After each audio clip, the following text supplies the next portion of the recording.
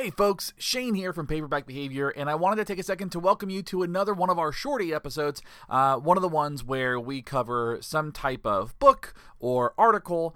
These are not for CEs, these are simply just us discussing things very briefly, giving you kind of the cliff notes of whatever it is that we feel like reading. So, this is going to cover quite a bit in terms of our breadth of knowledge. We're going to try to focus more on some articles here and there, but Patrick and I are both bibliophiles, so we are also going to cover books that we enjoy within that process. So today is one of those examples of the latter, a book that I recently finished, and I was just really thankful that I got a chance to read this book. It's been on my list for a while, and I am just totally fascinated with this universe, and that would be Frank Herbert's Dune. If you have not had a chance to read it, I strongly suggest you do. Now, for those of you who don't know the story follows a young Duke of Let me start over. Let me start over with that. So the story is it's a very distant future. It is a sci-fi book, but it does not read like a sci-fi book. It reads more like a book of political thrillers, which I think is really fascinating, with some cool kind of sci-fi monsters and some stuff in that too. So the story follows the House Atreides, which is a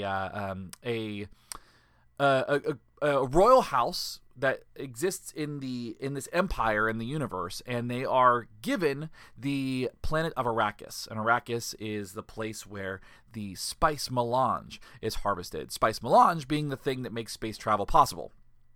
And so the House Atreides is given Arrakis to run, handed over from the House Harkonnen, with Baron Vladimir Harkonnen being the main antagonist of the book, and a lot of stuff ensues. And so, like, all that stuff is kind of the House Atreides ends up on the planet. Paul Atreides, there's some betrayal stuff, and then Paul Atreides is left in exile to survive on the desert planet that is Arrakis, or as they call it, Dune.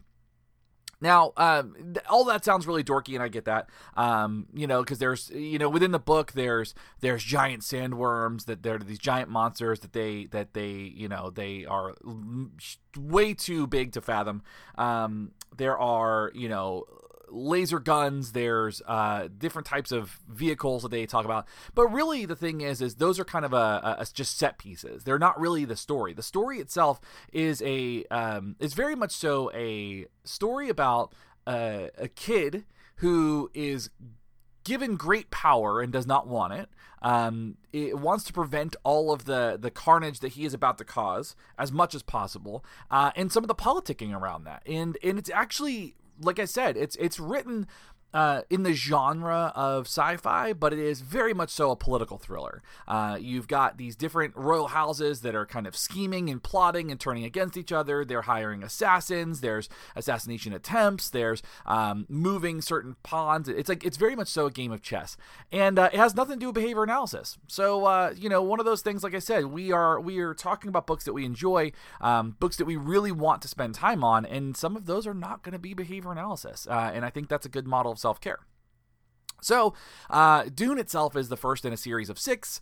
There are some other books that were written by Frank Herbert's child afterward, but I do recommend at least starting with Dune and not being afraid of kind of, diving into that world. It is not as scary as people think, and honestly, the movie with Timothée Chalamet is a pretty good adaptation of it. It's actually pretty faithful to the material. So if you're not somebody who likes to read, go watch the movie, I guess. You're not gonna. It's very on. It's very similar. They hit all the beats that you need to, but I will say that watching the movie after I read the book made a little bit more sense.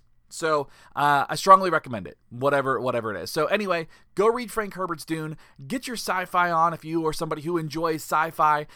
Or if you're somebody who doesn't enjoy sci-fi, take the time to read it, because it is one of the most beautifully written books I have ever read in my life. I mean, and I truly mean it's beautiful literature. The way he describes the planet, the way he describes certain things, the way he world builds around the Bene Gesserit, which is kind of like a witch culture, the Fremen, which is the desert culture, and all the different things that go along with that is really, truly, it's a feat. It's a feat for sure. So Anyway, that's just kind of, I wanted to share that with everybody because I just recently finished that, and I hope that you all get a chance to read it, and we would love to hear from you. So if you are interested in sharing your thoughts about Dune, about that world, we would love to hear from you. So anyway, this has been Shane with Paperback Behavior for a little shorty for you all to kind of keep going while we are between seasons, and I hope that you all have a great day. You all are absolutely wonderful, and I appreciate you so much.